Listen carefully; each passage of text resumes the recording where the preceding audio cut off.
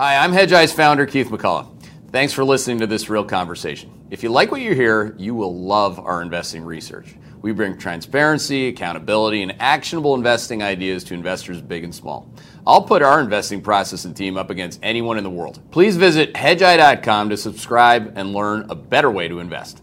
All right, welcome to day 2. Let's go. This is the Investing Summit, again, the 9th that we've had. Yesterday, I think we established the bear case. I know we established the bear case. We've established the bear case. What I wanted to do with one of the best and having her lead off today, welcome Lizanne Sonders. Hi, Keith. How are you? Good. I wanted to establish the bull case with you because. Oh, really? With me? You get. No, I actually wanted to you get the bull case. You get pitched to you all the time. You get all the questions. You're all over the place these days. You're doing a fantastic job, I might add, on Twitter in terms of like a daily grind so that people are well aware and they're equipped, and you've not been a bull. So, but I did want to I wanted to say, okay, is there a top bull case? Is there the next narrative? Like, what do you think the bull case is at this point? So I think the bull case needs some time still. But if you, as you know, Keith, I spent a lot of time looking at sentiment indicators, both behavioral indicators as well as attitudinal indicators. And I think on the attitudinal side, whether it's Investors Intelligence, AAII, other survey-based data, all the anecdotes that we see inside our $8 trillion worth of retail client assets suggests that on the attitudinal side, we're right around the kind of washout levels that you would typically see. The problem is we haven't quite yet seen the commensurate behavioral shift. So even using AAII, which recently saw an all-time record low in percentage of bullishness, the problem is that equity exposure of that same cohort, although down from around 70% or so at 63%, is not the kind of washout you would typically see. And if you look at flow of funds data, you still see equity exposure more than 60%. So I think investors are there in what they're saying, but not quite yet in behavior. But if you add to the mix technical indicators, some breadth indicators, studies associated with them, I'd say the outlook looks pretty decent looking at a year. Yeah. I just think the next couple of months, we're not out of the woods. This feels very fall of 08 to me, just in terms of what the calendar looks like, but also what the near-term volatility looks like. Yeah, the anything after September of 08 is not a friendly reminder. But I was looking at these charts that you sent along. I don't know if the team can pop them up there on slide 6 of Lizanne's most recent report, which is great, and it gets right into it. It's called Ripples from Surging Dollar. One takeaway on the AAII, which is just one way to read sentiment, is that you go there, but you actually stay there. If it is 07 into 08, you went there, and I remember this is clear as day, particularly in late 07 and throughout 08, people are like, oh, people are bearish, that's the bull case. But they actually just stayed concerned because they should have been, because we're going into a recession. Now, can you take me from that point and maybe lift off? Because most people think that as soon as the Fed turns dovish, like they did in 08 or like they did in the recession of 01, as soon as they go dovish, it's time to buy. Well, not necessarily, and it's also a question of how you define dovish, and maybe the term being used more frequently lately is pivot. And certainly in mid-June, the narrative was that because inflation had started to roll over and the futures market suggested the Fed might be in rate cutting mode as early as the first half of 2023, I just didn't get that narrative at all. I didn't understand it because it usually had a bullish wrapper around it. Yet for the Fed to have the green light to go from aggressive rate hikes to rate cuts probably meant a more dire economic scenario than what we faced in mid-June, and or some sort of financial instability, serious problem. And I think that's what Powell pushed back on most aggressively in his Jackson Hole speech, and then subsequent to that. There are a lot of steps between where the Fed is right now and rate cuts. The first is the data suggesting they can lessen the pace of hikes. Instead of 75, maybe 50 or 25, pull an RBA and maybe hike to a lesser degree than what's built into expectations. Then the next step is sort of taking a breather, taking a pause, lifting their foot off the brake. But what they've really been trying to be clear about is once they get to their destination, wherever it is, if it's 4.6 or 4.5, we think maybe something a little bit lower than that, they're going to stay a while in the interest of not having the fits and starts of monetary policy like in the 70s leading into the early 80s. So I think, yeah, you probably get relief rallies if you get a sense of a little bit less hawkishness on the part of the Fed. But the path from here to rate cuts, I don't think is as smooth as certainly what people thought in mid-June. Yeah, I thought this was a great one-liner that you put, when you wish upon a pivot, and I always say this, but again, hope is not a risk management process, and having historical context like you have, which, by the way, not many people have, and moreover, if they have it, you could study history. Doesn't mean that you worked through it, lived through it. I believe that for you and I, this is our third getting into a potential recession on the first two, and then actually having one. The 2001 recession that we had, as you well know, was quite shallow. Yeah. And I think it was. I don't think it would have happened were it not for the crash in the market. I think that was a market-driven recession because at that time, the Buffett indicator, as it's called, total market cap to GDP, was at an all-time record high. So I think just the weight of the cracking of the market was sufficient enough to bring the economy down. But to your point, it was a very mild and fairly short-lived recession. So I certainly don't think that that's a proxy for the environment we're in now. Yeah, one of the big reasons for that, that reflexivity, if you will, as Soros would say, is that market crashes. Again, they perpetuate negative wealth effect, in as much as market bubbles, give you positive GDP impact on the way up. We've done a lot of work on this. I mean, we by our calculus, it was 245 basis points in the fourth quarter last year of GDP that was 5.5. So basically, half the number was wealth effect. So you're spending, you're traveling, and you had this pandemic behind you, the reopening. There's so many reasons why we had the all-time bubble highs in the Russell 2000 peaked on the same day as Bitcoin, literally November the 8th. I mean, it was all it was absolutely sitting right there. And now we go a year forward, and that 250 basis points, I mean, we have it coming out of GDP at a very quick clip. I mean, 130 basis points out of this coming quarter alone. That's... have you done? How much work have you done on that? One, do you agree with it? Two, how much work do you do on the behavioral side of that? Your wealth effect.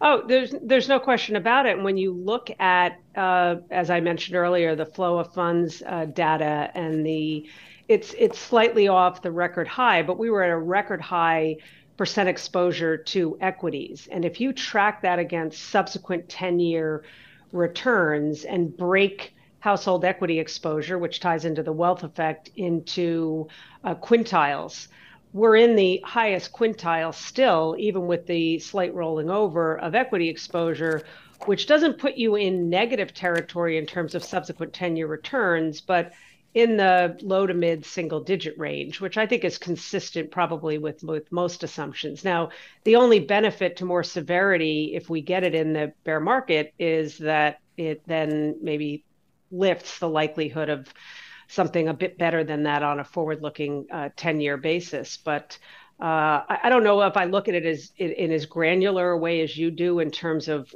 quarterly contribution to GDP. But I will say the other big contributor to what looks to be a better third quarter GDP than either of the first two quarters was the net exports component. That it wasn't so much that it was artificially boosted, it's a net number, but I think that's in the rearview mirror. So I think we're going to get possibly a pop in third quarter GDP, largely because of that net exports component that is absolutely not going to carry into the fourth quarter. And that's well put, and I appreciate that, there are a lot of different ways to get to different answers. We can have different answers, but again, directionally, I think it's the most important thing. If we get the rate of change right directionally, you don't have to, like my competing nowcast to the Atlanta Fed doesn't have to be right to the basis point. It just has to be right directionally in terms of the rate of change. So the rate of change on, because so we have the behavioral point, we have '01 coming out of the 1999 bubble. We have this, I think, was a raging bubble across many different things that the world had never seen before. So you have wealth effect. But back to '01, again, if you didn't even know that there was a recession, which was hard to see, it was very easy to see the profit recession. Now, there is not much empirical evidence to say that if your revenue growth slows and your earnings slow, and moreover they slow to negative year-over-year growth in earnings, in this case in earnings, that there's not going to be a stock market collapse and crash greater than the one that we've already seen. If you look at slide 112 here, we're showing, our team shows that's corporate earnings versus recessions. In '01, like that was a 48% drop in earnings. How have you thought about, again, I hate the average of things, Lizanne, because it's always the particular thing. Like, again, I'm trying to get the particular slowdown right because I know that earnings are going to be a disaster. I don't know if they're going to be, currently the street's looking at, they used to have it at up 10 in the third quarter. Now it's, I think, up 3. But if you take out energy, it's down 3.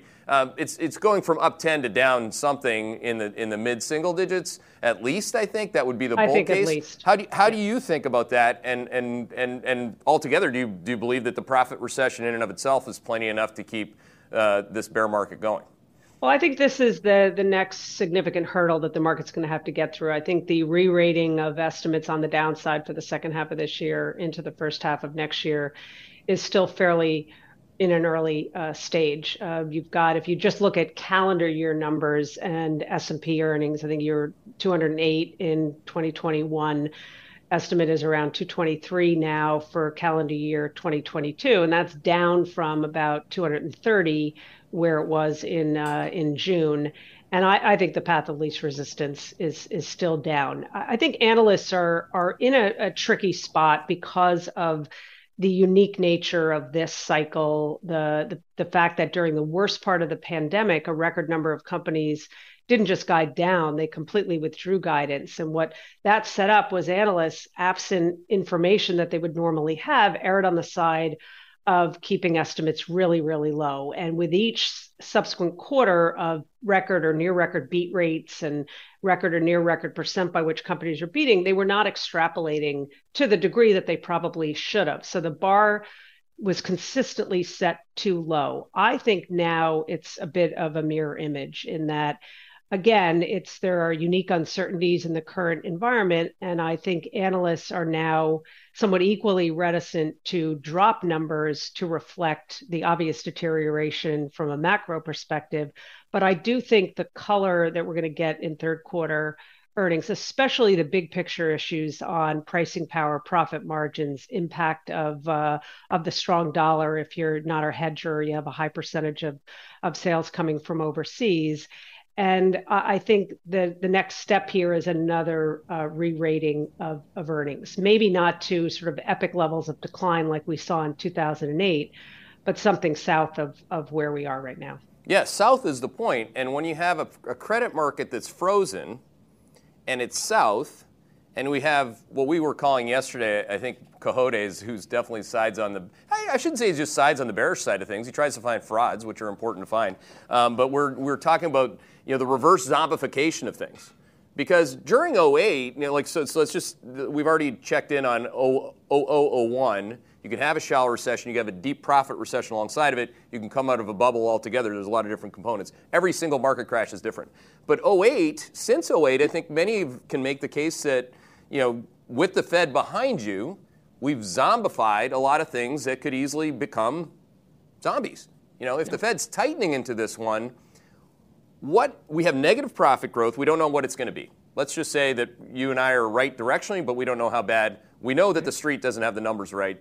That means the CFOs don't have the numbers right. Okay, now you got a problem. Now you got to go get some credit. I got to fill some gaps. I'm a profitless company, or I'm levered out the wazoo pro-cyclically. How do you think about that component of it?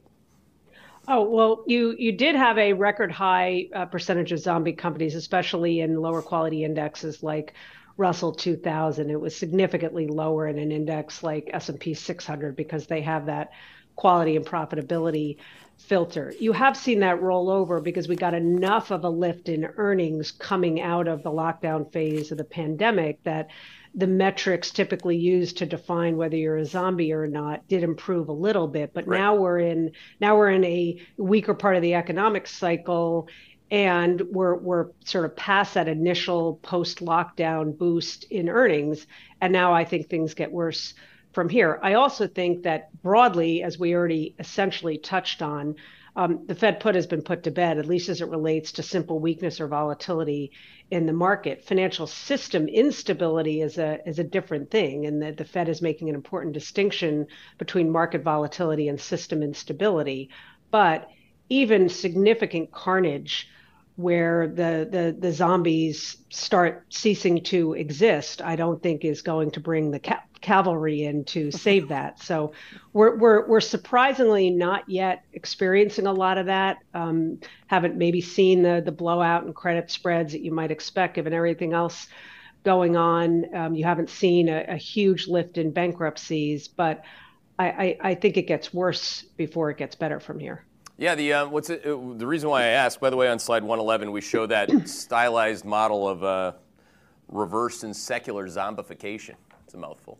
But pretty much every market bounce, including this morning's, which was tiny, is led by what I call, I call it bear shit. But I mean, it's just the crap. It's the stuff, and Goldman's making a lot of money on it because you can trade options on the baskets. But whether it be the Bitcoin-sensitive basket, the profitless tech basket, the most shorted basket, the most levered company basket, these are all companies that in the prior declines, let's say coming out of 2018, when Powell was tightening into a slowdown, then he stopped. Well, him stopping, and that's why people are addicted to the pivot, he was stopping, but it was still an economic expansion, albeit a slower one. But he was really giving the green light on going to buy anything, including, eventually meme stocks. So we're at a very different point. And if every market rally, including 2-hour-long ones, or one this morning's was 45 minutes, is based on buying that, where are we really going here? Well, not only is the market addicted to the pivot, but it's addicted to not just we need to buy on dips, but we need to buy, the prior speculative bubble leadership areas. And they have not yet been, disabused of this notion that in any cycle, even maybe there's no such thing as a normal cycle, but in any cycle, especially when you have a dual cycle where you have the combination of a bear market and a recession that have some, overlap in terms of timing, it tends to usher in a new kind of leadership, whether it's a shift in sector-based leadership or factor-based leadership. And for now, anyway, it's not just the addiction to the pivot, but the knee-jerk reaction is going back into those spec bubble areas, all of which, to your point, have a very low-quality theme associated with them. And we're narrative-driven more than fundamentally driven. But there still is that cohort of what 2 years ago were newly minted day traders. They don't have a long history of experience in market cycles, and that knee-jerk reaction is to go back. And there are, by the way, there are times where going down the quality spectrum makes sense. That was the right thing to do in late 2020, heading into 2021, in conjunction to a large degree with the positive vaccine news. Because when you have not just the pricing in of an acceleration in growth, but a more parabolic pickup in growth, unique to the pandemic, and okay, we might really be getting out of the woods, then yes, that's where the leverage is figuratively down the quality spectrum. But when we saw that low quality bias in the mid-June to mid-August rally, that didn't make a lot of sense. And our message was, this is decidedly not the time to chase this low quality trade. That's sort of a vestige of a time in the past. Yeah, I think that's you've always been this way, but you're encyclopedic when you're speaking. All the charts that I know are in my head as you're speaking. She's, it's chronological, it's empirical, but at the same time, you have the ability to communicate it in English. And I think that most people are like, I like her. she makes sense. It's like, it's a really good thing to say, okay, what you thought, essentially you're saying, okay, look at let's put a slide around what you just said. Slide 13, which is year-over-year GDP. When you went for the darkest of times, which is -9 GDP, and then you provided the most stimulus in the history of the world ahead of the biggest GDP number that you and I have ever written down in any of our models, which is up 12.5, of course you can buy anything because you have the economic acceleration behind you. Yep. Now you're going from 12 to 5 to 1 to 0 to negative, and you're tightening. Which is like... Right. You're tightening into first of all, you're tightening not because of the prospect of inflation, but inflation that is raging and already here, while also facing the cost push downward pressure on demand associated with the same inflation. And I try not to be a significant Fed critic. We can all talk about mistakes that they most likely made and they stayed, easy too long and, an unforced error and this would have been better, but it is what it is. Here we sit. That's all in the past.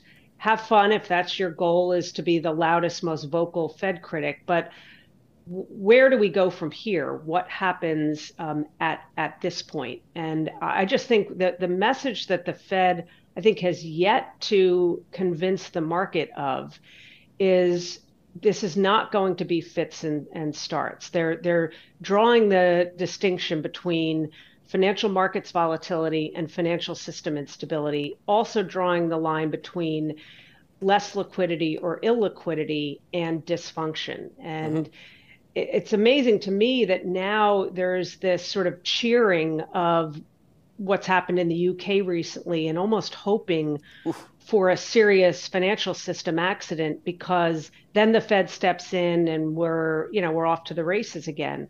I also think, and this is a bigger picture issue, I think there are really important secular shifts happening in just what our world looks like and the global economy and the nature of inflation drivers, as well as the seeming shift from capital basically being fully in control to now labor more controlled, demographics, not so much deglobalization, but regionalization. And I just don't think we're looking at what's going on with a broad enough lens, especially back to what we talked about just a moment ago, when you see some of the trading behavior that kicks back in so quickly. Yeah, that, again, classy of you to say, because you aren't... well, I'm not really a Fed critic either, but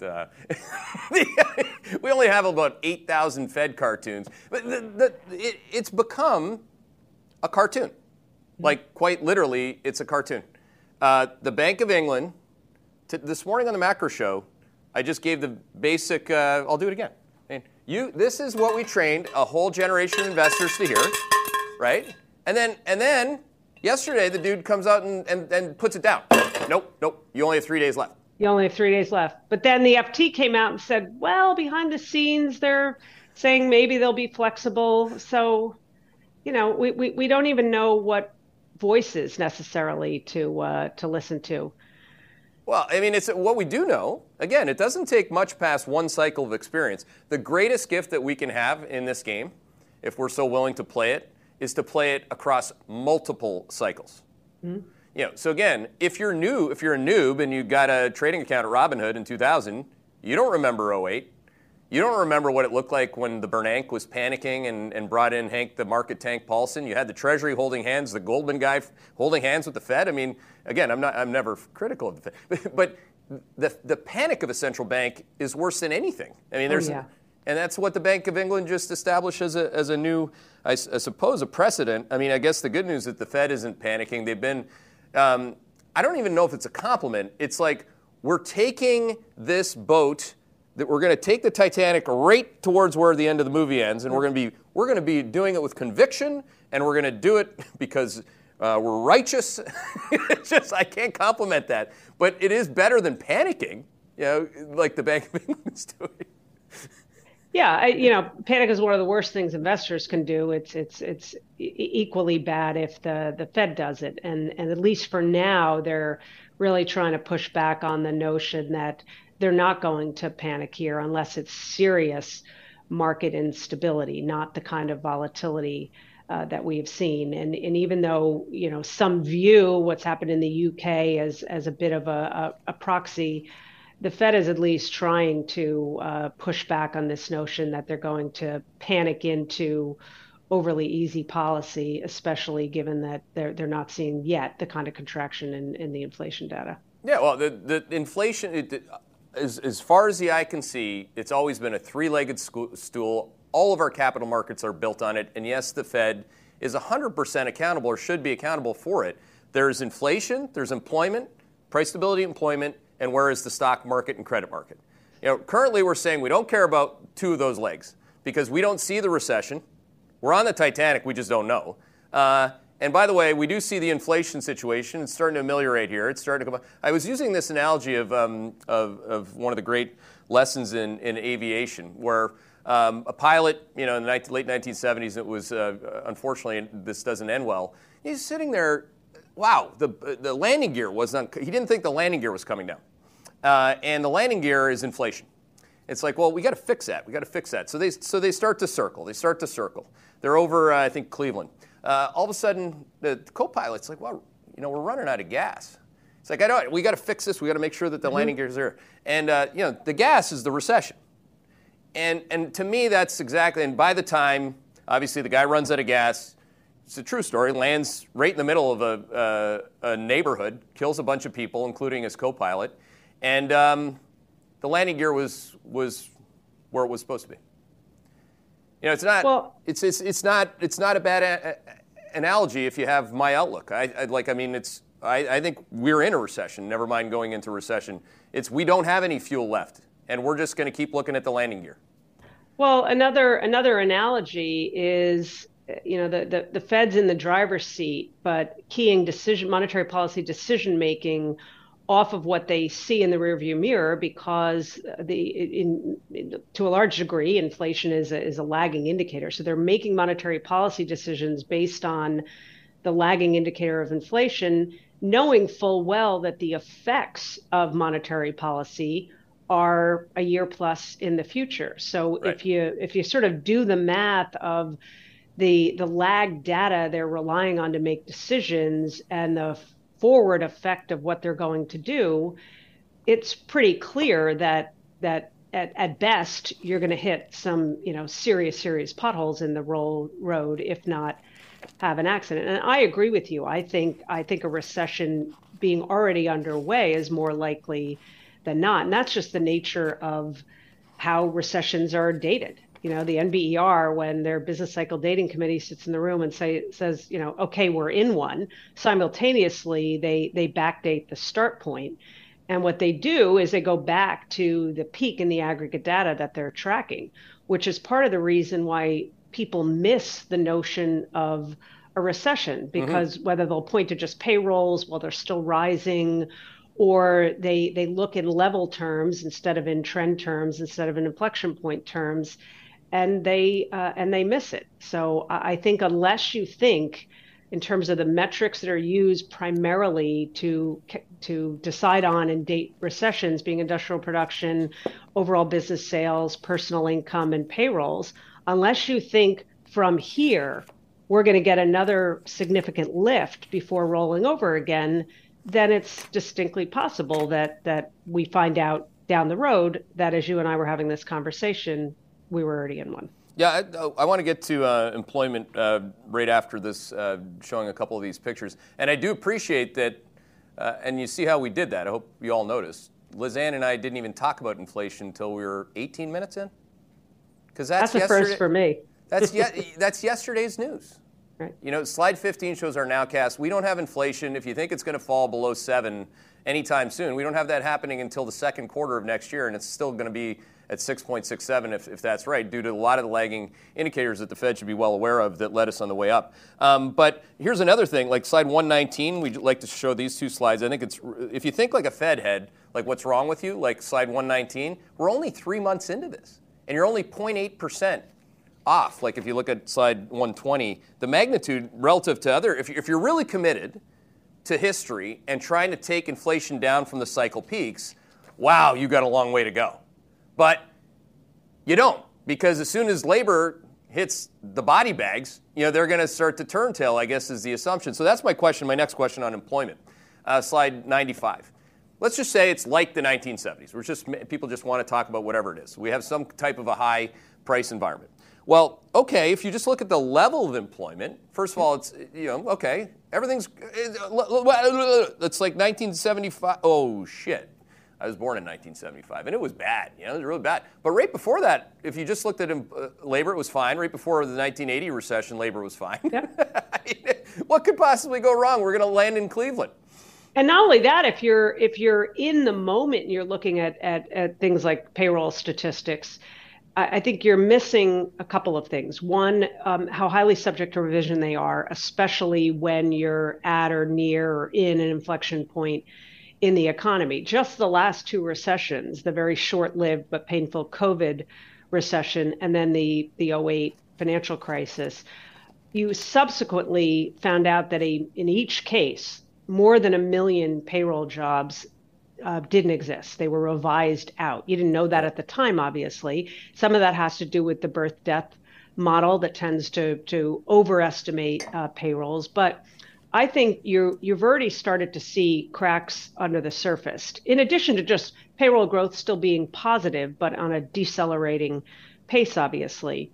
But what's picked up in the household survey, multiple job holders, the fact that you've had two big down months in the household survey, only about 500,000 jobs created as measured by the household survey in the last 6 months versus more than 2 million from the establishment survey.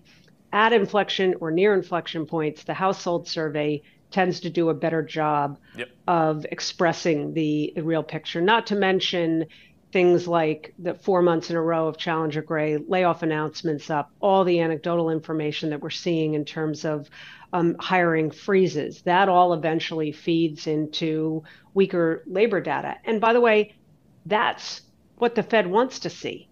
I mean, they'd love to perfectly thread the needle and crush job openings without a significant move up in the unemployment rate. That's a pretty narrow, hole in that needle. But a weaker labor market, and by the way, a weaker stock market and volatility across markets is not a bug of what the Fed is doing. It's a feature of what the Fed is doing in their interest in tightening financial conditions, because they know monetary policy is a blunt instrument.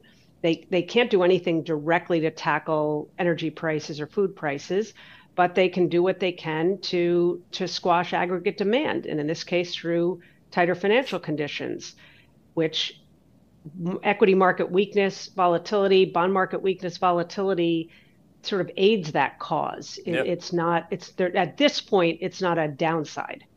Yeah, again, encyclopedic. I mean, look at what she just said is on slide 96 of our slide deck. It shows you the difference between the establishment survey and the household survey. And on the right side, anybody can understand this, particularly if you're one of the people that is looking for a second job to fill the gaps on your cost of living.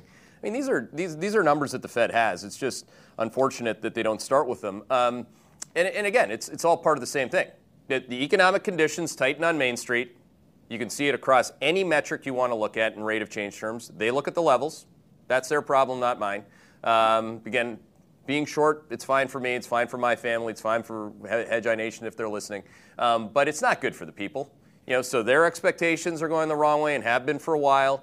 Now corporate expectations, actually, not even new either. Look at any sentiment survey from a CEO. They've completely collapsed to levels like never seen before. So the next part of the movie is you get fired. And then the next part of the movie is that the Fed says, oh, we got it. But there's no, I guess the point we're trying to make, you and I, is that when they get to that point, it's actually still a real point. The CEO doesn't all of a sudden become confident, you get your job back, and then you start spending again. It doesn't. Can you walk through that little part? And then I want to get to other people's questions, by the way. Like that last part of the movie in a cycle where, okay, shit, now it's the difference between a depression, right? Then your boss loses his or her job. Right. But in a recession, the part where you're losing your job, where never in the history of markets is that a good thing. Right. And, what's interesting is, I don't know if you saw it, there was I think it was a Harris poll recently of a broad swath of, I don't think it was an investor base for the poll. I think it was just broader individuals, consumers. And it came in at 50-50 in terms of what do you think is the more toxic problem? Would you rather have a recession and have that help bring down inflation, or would you rather avoid a recession even though you'd have to suffer inflation? And it was 50-50. Really? So, yeah, which surprised me. But I Yeah. think, inflation, everybody's inflation is different. We can look at CPI or PPI or PCE and it's a number. Yeah, you can massage it core versus headline, month over month versus year over year. But everybody's individual inflation is quite different. Right. My parents who are elderly, they don't drive a car anymore. They live in senior living. It doesn't have significant rent increases. They don't buy food anymore. So what they experience, and they're about to get a huge, COLA adjustment in their Social Security. Their lives around inflation is entirely different than somebody who's got to drive an hour to work every day and because they can't afford to eat out are buying food and they've had to take on a second job like the multiple job holders to make ends meet simply because of the inflation problem. So inflation is, everywhere a monetary phenomenon. It's a personal phenomenon. Do you own a home? Do you rent a home? I mean, the list goes on and on. Right. So I think everybody experiences inflation in a very different way. But to your point, there's so much money in the market that has only been around. You started. I'm I think 11 years older than you. So I started in 86. So there's no way you're 11 years older than me. Really? I am. Well, you Really? were born in 75. I was born in 64. I'm a baby boomer. I'm a baby boomer. That's I still think that might be fake news, but anyway. No, it's not. It's not fake news. I just had my 58th, but Wow. so I've been around the market block, and although I wasn't an investor professional in this business in the 70s, I lived it as a kid, and there's just so little experience with this change, and I think one of the tells, by the way, that we may be in a more sort of secular shift to not something akin to the 70s. I think there are a lot of differences in terms of what were the inflation drivers in the 70s, what the reaction function was. But it is important that for 3 decades, from really the mid 60s to the mid 90s, you had almost the entire period of time, you had a negative correlation between bond yields and stock prices. Right. Because that was more of an inflationary backdrop. It wasn't high inflation all the time, but it was a more inflationary backdrop. So typically when bond yields were going up, it was because of a brewing inflation problem without commensurate significant pickup in growth. That's a bad environment for the equity market. Then you had this 2-decade pre-pandemic era where, with very few exceptions, you had a positive correlation between the two. We're back in negative correlation mode. When people ask me, is this a shift to a more inflationary backdrop? I think that's one of the metrics to keep an eye on. If we maintain this negative correlation, which can work in the other beneficial way too, where declining bond yields means rising stock prices. We haven't hit that point in the cycle yet, but that point in the cycle will come. But I think that's indicative of just a very different secular environment than the 2+ decades that predated the pandemic, which for many investors, that's beyond their investing lifetime. And I think a lot of lessons are being taught to younger, newer people who are involved in markets. Yeah, it's certainly changed my perspective this year. I mean, I tried to buy bonds twice. I tried to buy gold twice. I guess I'm not young enough again yet to make the same mistake 3 times. It's called a stop loss. So, there's not one signal within my volatility adjusted signaling process that says that you should have been buying bonds in this most recent drubbing. And that's what it is. So to your point, you either have a rules-based strategy that stops you out or you don't. A lot of people don't, so they're getting wiped out on that front. And humans are getting wiped out. On slide 99, while it's 100% true what you said, everybody experiences inflation differently. People with no money experience it explicitly, right? This is, we go back to 9 months ago. and everyone's saying it's rainbows and puppy dogs, the consumer's in great shape. I mean, that's the bottom quintile of human beings in America. That's as bad as it's ever been. So that's why people are getting a second job.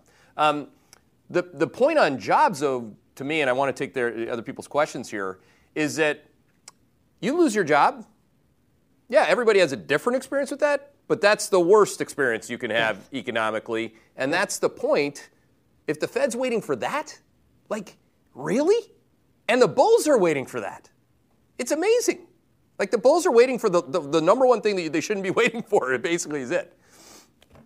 Well, the Fed, I think I mentioned this already, in the Fed's perfect world, they continue to squash openings without hitting the unemployment rate to a significant degree. And, maybe they'll be successful. We did see a pretty epic drop in job openings, which frankly, I overstate openings in general and did at the peak. So I think the spread between job openings as they're reported and the number of unemployed as it's reported doesn't really represent the math that you should use to gauge labor market tightness. Mm-hmm. Even the folks behind the JOLTS data concede that it probably overstates things just because we're in a more modern era of postings being spread out in multiple places and multiple forms. Even JOLTS concedes that if you just set up a booth at a job fair, that counts as job openings. That's not necessarily the case. Plus, especially in this environment, to use just the number of unemployed as the talent pool, so to speak, for all those job openings doesn't make a lot of sense because job switching is still quite rampant. So there's a component of those with jobs that are part of the pool of potential labor for the job openings. So there's just so many vagaries in the data that I think the labor market situation is probably a bit weaker and a little more complicated for sure than what you see if you're just looking at the two first announced prints of payroll and the unemployment rate. It's so unfortunate. It's so weak, and it's so unfortunate in terms of like that level of analysis governs this. What was a free capitalist society. I don't want to go off on that. I want to ask you the questions that people are asking. Here's a top rank. By the way, if you have questions, fire them in the queue. Top rank question right now for Lizanne is, Lizanne, coming out of the 08, 09 crash, there were tech stocks like NVIDIA that were absolutely cheap. Seems like tech has so far to go before it's actually cheap again. What sectors would you be looking at coming out of the cycle? So maybe that question, Lizanne, kind of goes back to where you started, which it's easier a year from now, than it is, a day from now. Maybe you take a year from now on that.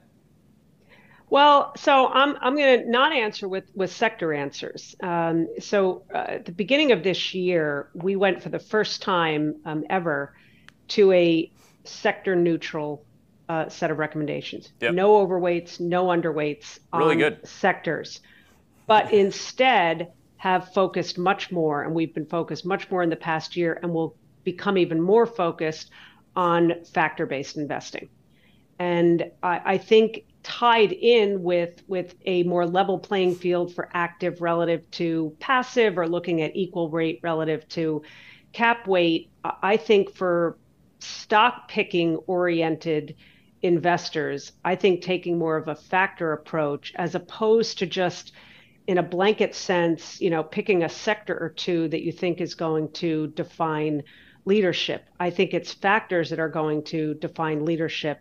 And the good news there is from a screening perspective for certain factors or characteristics, you don't have to limit yourself to a sector or two because you've made that call. The playing field is wide open, and the factors we have been emphasizing in general have a quality wrapper around them, but also have both growth and value characteristics. And by growth and value, I'm talking lowercase g and v, not the indexes of growth and value, but the actual characteristics of growth and value. So you said look at a year. I think over the next year, or at least the first half of the next year, we're still in that decelerating forward earnings growth mode, as you and I already talked about. When you're in an environment where factors become more dear, those companies with them typically sell at a premium. So positive earnings revisions in a declining earnings revisions kind of environment, strong free cash flow, healthy balance sheet with lower debt and higher cash on the balance sheet, lower volatility. So I think that's the approach to take. And there's been more consistency in leadership when looking at factors than trying to do it at the sector or the style index level. One example I often give when I explain how we distinguish between uppercase G and V, growth and value, meaning the indexes, and lowercase G and V, meaning the characteristics of growth and value, is to look at two sectors in this most recent cycle here, energy and utilities. Mm-hmm. They both basically live in the value indexes. Utilities at their recent peak were way more expensive than the S&P to a degree we've not seen in the past. It doesn't make them growth stocks. It just makes them expensive stocks that still happen to live in the value indexes. Energy, in turn, has been the growth area. In second quarter, earnings growth was up 8%, as you talked about, but ex-energy, it was down 2%. That's where the best growth factors have been. That doesn't mean Russell moved energy all into the growth indexes. They still largely live in the value indexes. And you can go back to October of 2002. If you were a deep value investor, some of that deep value could be found in the tech stocks that had gotten absolutely hammered, even ones that were still in the growth indexes. So I just think we have to get out of the habit of sort of just broad labeling on growth versus value indexes, or overweight this sector, underweight that sector. I think a more nuanced approach at the actual factor and characteristic level make a lot of sense. And you can make those adjustments when you start to see a bottoming in PMIs and a bottoming in earnings estimates. That's when you can go for a little more sort of leverage to the upcycle, and you can be more flexible when taking a factor approach.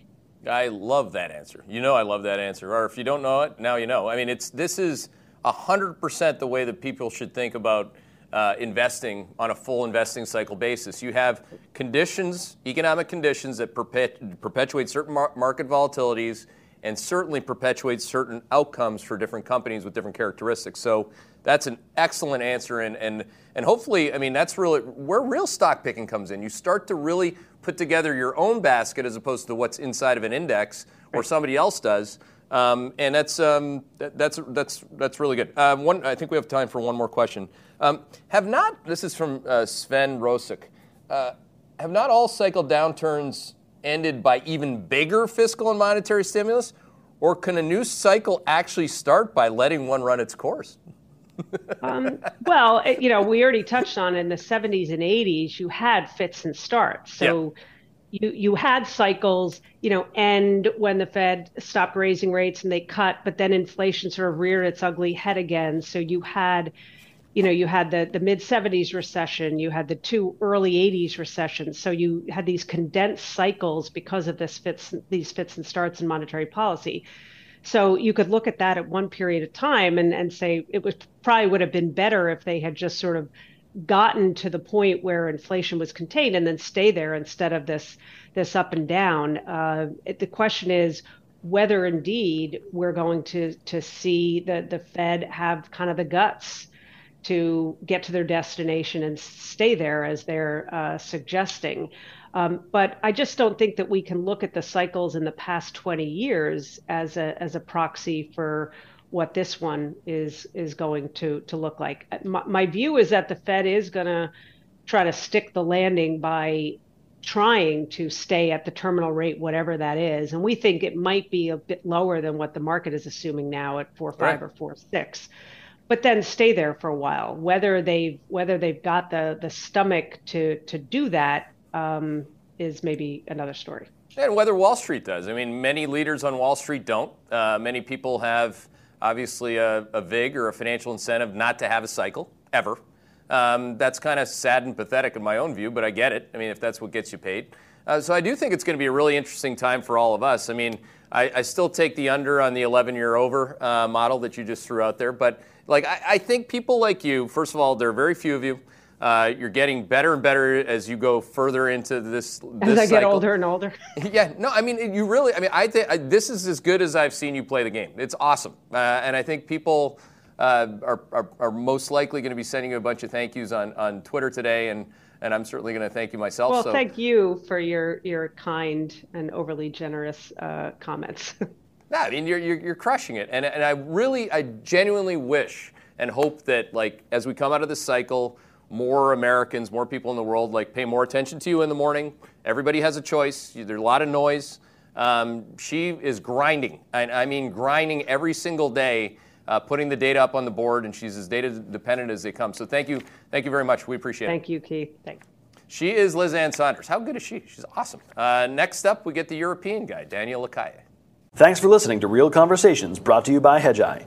Don't forget to check out Hedgeye.com to get more actionable investing insights from our team of more than 40 research analysts. And check us out on Twitter at our handle, @Hedgeye. This presentation is informational only. None of the information contained herein constitutes an offer to sell or a solicitation of an offer to buy any security or investment vehicle, nor does it constitute investment recommendation or legal, tax, accounting, or investment advice by Hedgeye or any of its employees, officers, agents, or guests. This information is presented without regard for individual investment preferences or risk parameters and is general, non-tailored, non-specific information. This content is based on information from sources believed to be reliable. Hedgeye is not responsible for errors, inaccuracies, or omissions of information. The opinions and conclusions contained in this report are those of the individual expressing those opinions and conclusions and are intended solely for the use of Hedgeye subscribers and the authorized recipients of the content. All investments entail a certain degree of risk, and financial instrument prices can fluctuate based on several factors, including those not considered in the preparation of the content. Consult your financial professional before investing. The information contained herein is protected by United States and foreign copyright laws and is intended solely for the use of its authorized recipient. Access must be provided directly by Hedgeye. Redistribution or republication is strictly prohibited. For more detail, please refer to the terms of service at hedgeye.com/terms of service.